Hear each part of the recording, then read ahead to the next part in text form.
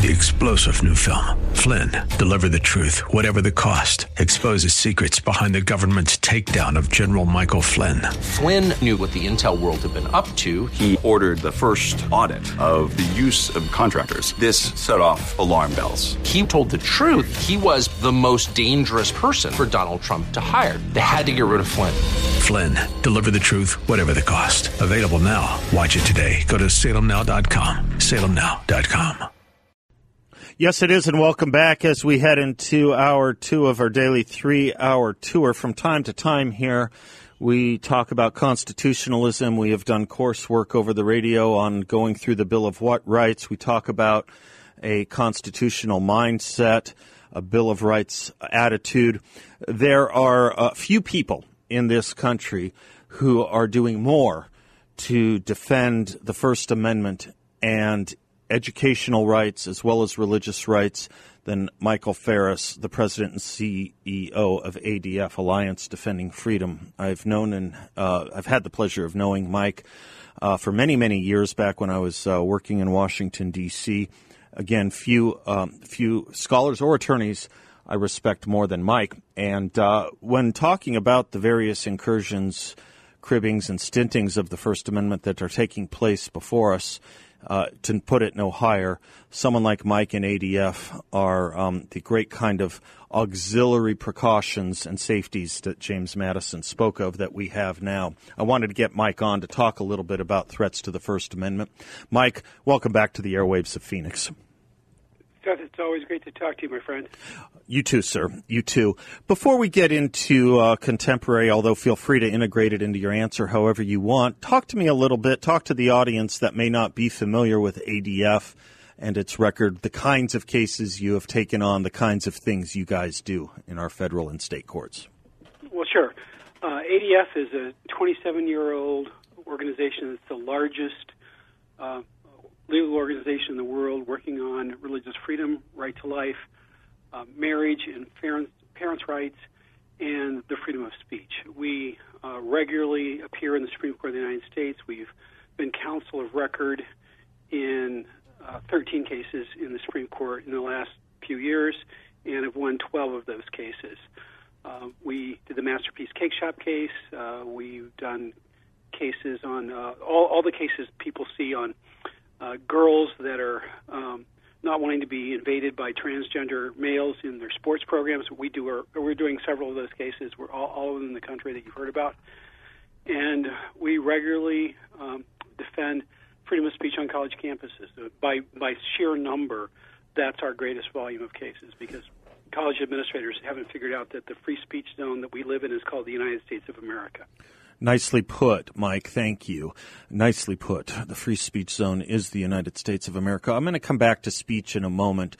I want to talk a little bit about the transgender thing you mentioned, the issue you mentioned there. It feels like this came like a speeding bullet yesterday, and the country is trying to just wrap its head, mind, and arms around on an almost daily basis. And there's more news by the day on it, more cases, more issues by the day. So weird to so many, and certainly this audience, and I think in a lot of America, because is this part of the divide between the elites and the culture and the progressive left that's trying to foist itself on America? Or is it truly the case that these just weren't really issues until the progressives tried to make them an issue to help, I don't know, to use a perhaps now familiar phrase, disrupt the Western family?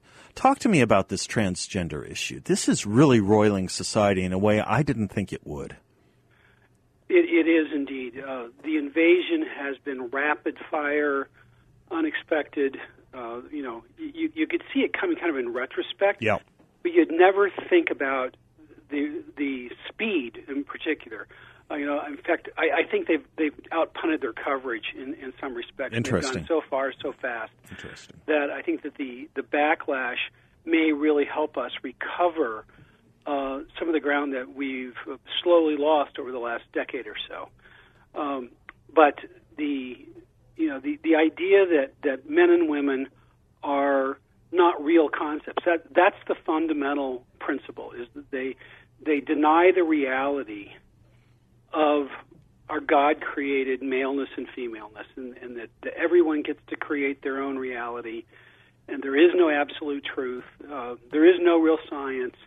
It's whatever you say, but it's not whatever you say if you disagree with them. It's really whatever they say. Mm-hmm. It's about power. It's about control, and the effect on kids is just phenomenal. I met with a parent last night, junior high, ninth grade kind of years, his two children. And so we're talking 14-year-olds, 12, yeah, 13, 14. Okay. Mm-hmm. It's just a phenomenon, just a phenomenal growth pattern. It's so trendy to question your normal sexuality.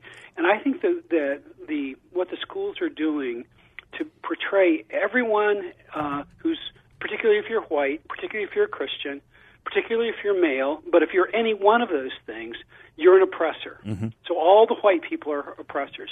And how does a white kid get out of the oppressor status? Well, the way you can go from an oppressor villain to a victim hero is to change your sexuality. Right. So the psychological pressure put on kids to do that, and just kind of the trendy, faddish nature of it, is driving a lot of just kids with normal kind of mixed up feelings that you have at those age. They assume that that's the cause, that's the problem. After, of course, the schools have been promoting this rapidly as a great, wonderful thing. And so no wonder you're seeing these cases just explode. And parents are not happy about it. Whether their kid is seeking to identify as, something other than the way God made them, they see the threat to not only their own family, they see the threat to our country. And I think parents are going to fire back on it in a big way. Mike, to the audience that knows you only through your work at ADF, Alliance Defending Freedom, I want to remind them or let them know that the reason there is such a thing in America called homeschooling is because of you. And based on that, you don't need to comment on that. I'll just thank you for it, as every homeschooling family can thank you for it. But, Mike, tie that to the homeschooling movement as you see it today, because I think it's been demonstrable. We've talked about it on this show before. Some of my congressmen here have talked about it in the more conservative communities they represent. Americans are taking second and third looks at homeschooling and really deploying that option where they can as a result of this kind of, sorry to do this in front of you, Mike, this kind of crud. I'll use a Buckley phrase, junk thought. There you go. Junk thought. Yeah. Junk thought, okay. All right, well, indeed. There are good reasons to be looking for your alternatives because of all the very, very evil approaches that the public schools are taking these days. But you choose homeschooling ultimately because it's good for your kids. And in the last year, homeschooling essentially doubled. And that's not counting the people that were just trying to do whatever the public school told them through a computer. Right, you mean literal homeschooling, right. Right, they've effectively said, I'm right. done with the public schools, we're taking full responsibility for the education of our children. So we went from 5% of the population to 10% of the population in 1 year. Phenomenal growth, and it looks like the majority of that growth is going to be sustained through this next year. Good. And so, all the things that we're talking about, the transgender stuff, the critical race theory. Yeah, talk to me about CRT because that's a big part of it too. Yeah, talk to me about your work on CRT. Well, CRT is an effort to try to bring a new split in the Marxist. Two camps of looking at things. It used to be an economic divide between the rich and the poor, and now it's between the white and the people of color. And is the theory, and that we have the victims, we have the oppressors, and we've got to tear down the American society. We've got to tear down the foundations. The 1619 Project at the heart of that, and President Trump appointed the 1776 Commission to work on a proper approach to American history, and he appointed me to the commission. I was glad to serve on that. And what's going on is trying to tear down individuals and trying to tear down our society by saying America was bankrupt. And critical race theory is seeking to impose a Marxist view of America and a Marxist view of the world. And they are, very clear that they take the position that the foundations, including the Bill of Rights, should be replaced. Because they say the freedom of speech, for example, a professor at Georgetown Law School, buying into this, wrote in the Washington Post that he no longer believes in freedom of speech for all. That he used to believe that, the classical liberal theory of things, but he realized that freedom of speech is not advancing sufficiently progressive objectives, so he now jettisons freedom of speech. So much for his oath as a lawyer to support and defend the Constitution of the United States. And that's critical race theory aims at your children, aims at your country, aims at your Constitution, and it seeks to supplant all those things with a Marxist, racist view of the world. Mike, thank you for that. Tell me, looking at the year ahead, Supreme Court going forward next year, the kinds of cases you expect to be involved in, the kinds of issues you guys think the Supreme Court might take up or really needs to take up, certainly solidifying the issue of small business, any business's rights, the Baker case that you were involved, that you guys led. Certainly that we would like to tighten up, obviously, too, right? Absolutely. Well, there are two major cases that we're focused on at the moment.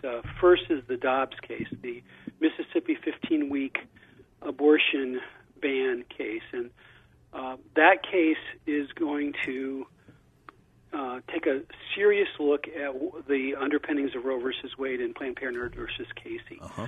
And the court is going to have the opportunity to reverse those terrible decisions. And, it's not a guarantee that they will go that far, but the effort will be made to ask them to reverse Roe. And I believe that there's a reasonable chance that the court will seriously consider that question. And, of course, with the appointments that President Trump was able to put on the court, our chances are materially improved as opposed to any other time. I was going to say, if there were a chance or a constitutive body of judges on the Supreme Court, justice on the Supreme Court, that would be willing to look at it now more than ever is that time, I would think. That's right. Yeah. That's exactly right. Yeah. A second case of great importance is one that we've just recently filed before the court, so they have not yet decided whether they will hear it in full.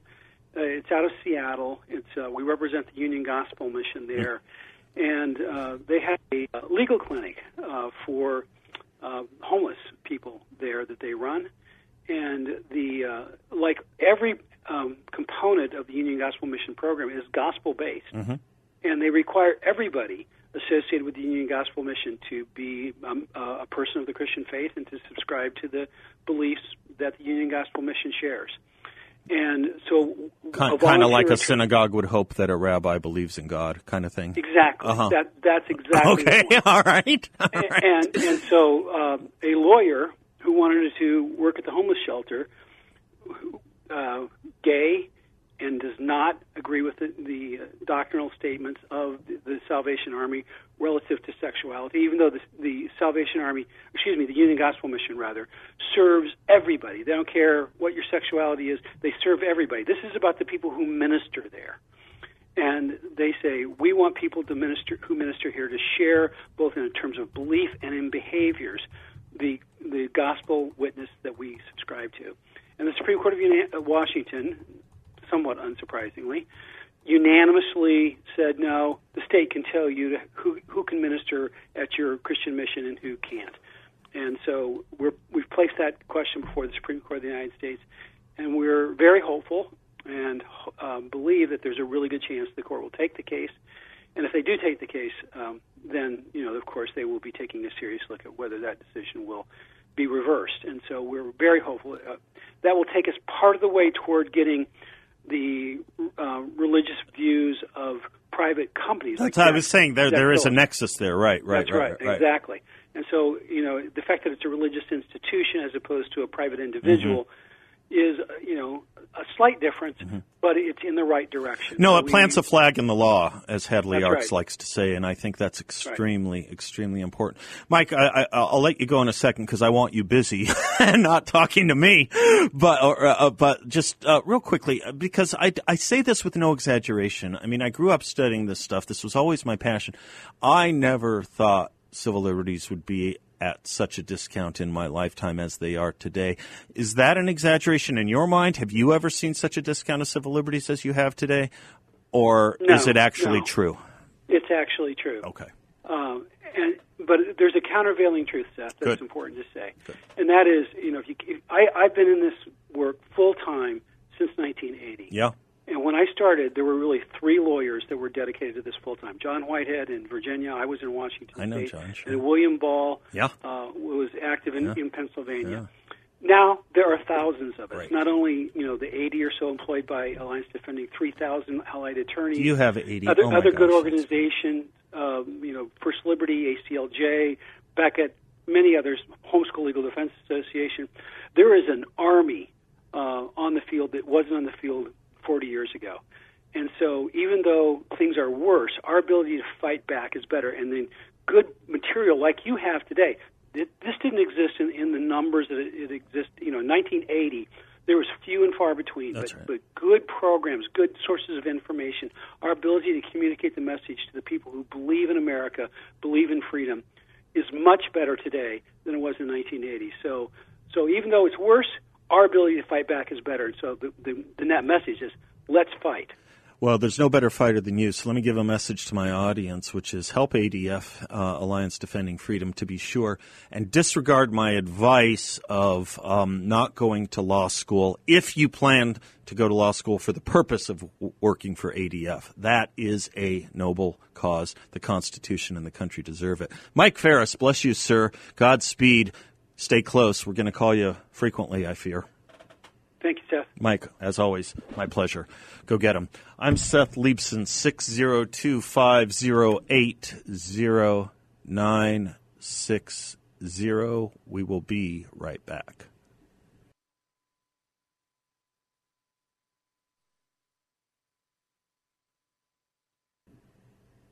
Welcome back to the Seth Leibson Show. There was a caller, I think her name was Linda. I want to invite her to call back. The comment was that she had a Bible-related correction. I would always want to be corrected on that if I misquoted or misstated something. Please let me know. Michael is in Phoenix. Hello, Michael. Hey, Seth, how are you? Good. How are you, sir? I'm very well, thank you. Earlier, you guys were talking about guitarists. Yes. Okay. I had an experience with J.J. Cale. Oh, an experience. Well, I can't, not directly with him, but back in the early 80s, the mid-80s, I went about 5 or 6 years in a row to the Calgary Stampede. Mm-hmm. Biggest rodeo in the world, right? What's that? Biggest rodeo in the world. It's the greatest rodeo in the world. Yeah. It's amazing, and so thing I always wanted to go to when I was in high school. After I graduated, I started going every year, 5 or 6 years in a row. Anyway, one of the times that I was up there, one evening after the day of rodeo was done, I was in a little bar in Calgary, and they had live. And the owner of the bar said, "I have a friend that's going to come up and play for us." Stood up on a table in the back. I didn't recognize him. I did not know who this guy was. Yeah. Well, big deal. That's a great one. He's a big deal. I think he was an influence on Clapton, J.J. Cale. I don't know if he's alive anymore. I'm not sure. But Michael, great call. Great experience. I love that. Thanks for sharing it. Debbie Lesko coming right up.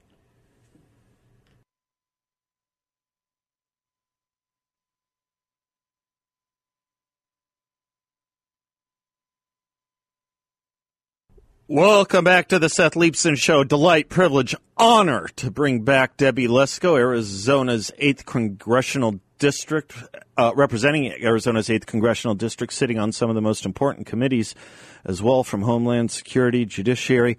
Debbie, you just came back to the border. First of all, welcome back. Tell me what you found there. Well, thanks, Seth. Thanks for having me on your show. Sorry about the time mix-up, by the way. We had you scheduled earlier. That was my bad. Sorry about that. No worries at all. Listen, I've been to the border a few times, but last week I was able to go to a border tour in Nogales, Arizona. So first I went to Eloy, Arizona, to an ICE detention facility, and, toured and see what that was all about. Then I went down to Nogales. And it is such a crisis. I mean, I knew that, but it's just getting worse. It's getting worse. And I talked to Customs and Border Patrol agents that have been working there for 26 years. They have said they have never, ever seen it this bad. And quite honestly, it's the Biden administration and the Democrat policies that are causing all these people to travel thousands of miles and get into, our country. Because once they claim asylum, they're basically in. They're in. And, anyway, we went to see some border wall that was missing. So you have a 30-foot tall border fence, and then these big areas where it's missing fence. All of the materials is laying there. Taxpayers have already paid for it. All Biden has to do is give the okay to finish the fence. But of course, on day one, he said, stop all construction of the wall. It's absolutely ridiculous. Also, I talked to the customs agent there. He said in the first 12 days in July, they seized at the port of entry 500,000, 500,000 fentanyl pills. Right. And that's what they caught. Right. And so all kinds of people are dying from overdoses in America. Went down in a tunnel, and, it smelled like heck. There was garbage everywhere, but our CBP agents go down there to make sure that there's not trafficking, human trafficking, sex trafficking, drug trafficking. I mean, seriously, Seth, this is a total invasion. It's a total crisis. And Biden and his Democrat friends want open borders. I don't care what they say. When they say, the borders are closed, that's a bunch of baloney. It is totally an out-and-out lie. This fentanyl thing, you mentioned, Debbie, and I saw the border. I went down to the border, I guess it was my third trip, about 5 months ago maybe. And I saw what you saw, and you made it. I'll come back to fentanyl. I want to pick up on this line. You said you've never seen it that bad. The agents are telling you they've never seen it that bad. The other thing they said to me, I wonder if they said to you as well, is they've never felt less supported by the federal government, by their employers. Well, they didn't say that directly to me, but I didn't ask them, because they're in a bad situation, but I can imagine. I mean, how discouraging it would be is like your job. They can't do their job. They are becoming administrative clerks, just processing people, right? That's all they do. Yeah, I mean, and think of in the Tucson sector, they said it's mostly single adult male. Right. That cross there. And I asked them, I go, well, why are they trying to evade you? Because they said in Yuma sector, mostly they just turn themselves in. It's family units. They say, okay, I'm claiming asylum. Right.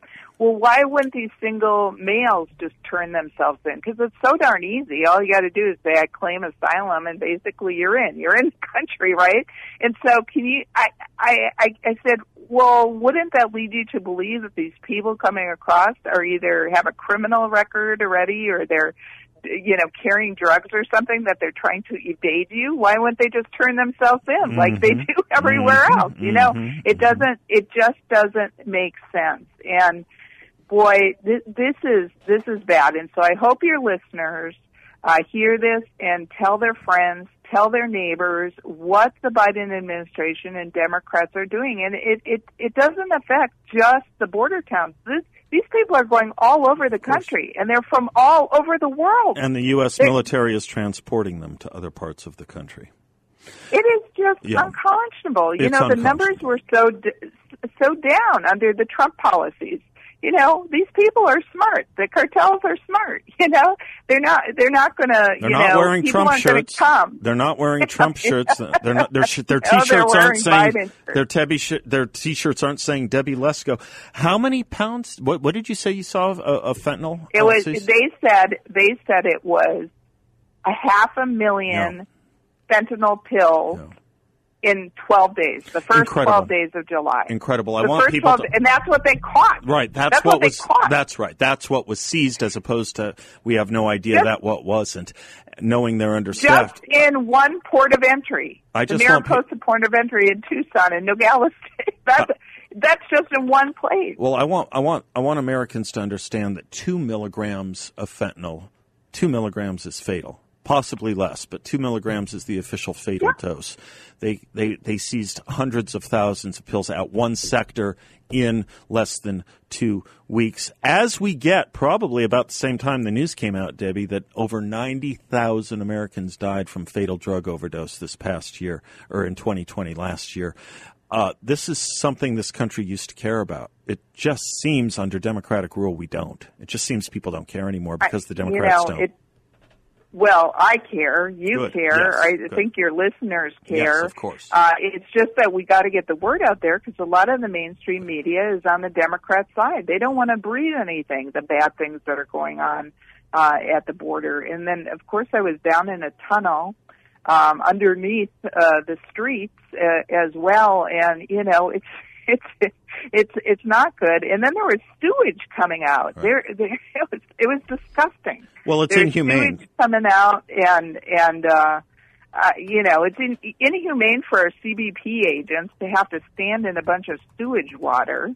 It's just not good, and it's not good for the migrants. It's not good for America. It's not good for anybody, quite frankly, except the cartel. The cartel, that's who's benefiting. Biden's policies are supporting the cartel because each one of these people that cross our border have to pay the cartel. They made that very clear. They said the cartel's totally in charge. Yep. Nobody crosses the border unless they pay the cartel. And if they don't pay the cartel, they're either killed or their family has to pay, and they're sold into sex trafficking or sex slavery or other kind of slavery until their family pays. I mean, this is really bad stuff, and it's happening right here in the United States of America. And I'm telling you, Biden's policies, the Democrats' policies, are to blame.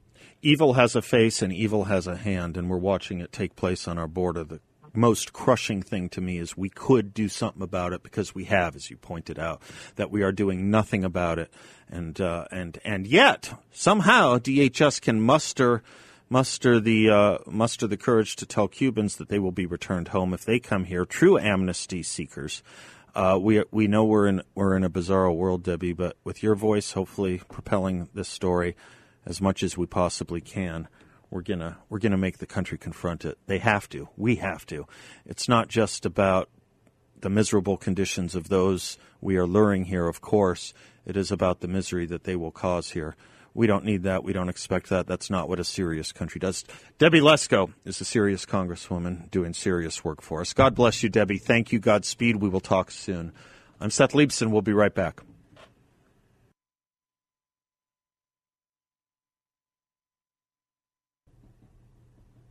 Welcome back to the Seth Leibson Show, 602-508-0960. Tyranny, freedom of speech, plowing under. I don't know what I want to use to describe Nancy Pelosi's latest stunt. But, we've been talking here about this January 6th commission she's put together so that we can understand what happened on January 6th. I say sarcastically, but that's her MO. That's what she said was the reason for it. We need to have a hearing on January 6th. We all well know what this is about. This is about tying the rioters of January 6th to the entirety of the conservative movement and Republican Party. And, of course, if they can say it was inspired by Trump, though they tried to impeach him for it and were unsuccessful in convicting him, we're going to do it again. We're going to do it again. Nancy Pelosi and the legislation passed to garner this commission gave power to Kevin McCarthy to nominate 5 Republicans to this panel. As you know, I was a little ticked off at Mr. McCarthy for not naming some proven, articulate congressmen who know how to handle this stuff, and instead, outside of Jim Jordan, appointed people I'm not sure if they're ready for prime time or not. I hope so. Or I did hope so. But we know who is. And outside of Jim Jordan, I thought it was an odd group of people, none of whose names you heard of or I had. Guess what Nancy Pelosi did today? And I'm surprised it's not making more news. She told Kevin McCarthy that Jim Jordan and another Jim Banks are unacceptable on the commission, and she will not be welcoming them to the commission. In a press release, she wrote, Monday evening, the minority leader recommended 5 members to serve on the select committee. I have spoken with him this morning about the objections raised about Representatives Jim Banks and Jim Jordan and the impact their appointments may have on the integrity of the investigation. I also informed him that I was prepared to appoint other representatives. And then she named 3 who we also haven't heard of. What's her problem with Jim Jordan? She says, it had been our hope to establish a bipartisan, independent national commission. If I could say a word stronger than baloney, I would. She had no interest in an independent national commission. There's no need. The D.C. authorities have arrested 500 plus people now. I don't think they need the help of the House of Representatives right now. I don't think they need Nancy Pelosi's help right now. What Nancy Pelosi knows, what all the Democrats know, and you see this in the statements about critical race theory, you see this in the statements from the head of the teachers' unions, you see it all right there, that conservatives and Republicans who defend the presidency of Donald Trump are no different than the rioters of January 6th. This is why they justify their efforts at silencing and shutting down. Why do you think Josh Hawley had to find different hotels to hold fundraisers in and different publisher to publish his book? Because his original publisher and the original hotels fell victim to the kinds of things House Democrats and Senate Democrats have been saying. This man is a danger to the Republic. That's what they get to say with impunity and contumacy. And now they think they have the temerity to tell us who we can't appoint as Republicans on a commission that requires Republican appointments. Here's what I would do if I were Kevin McCarthy. Respond to Nancy Pelosi that you won't be taking part in this kangaroo court. She can do whatever she wants. We're not going to grant it. We're not going to grant it any kind of authority by participating in this. It's not a joke. It's a danger, this commission. It's as much a danger to this country, if not more so, than Joe McCarthy.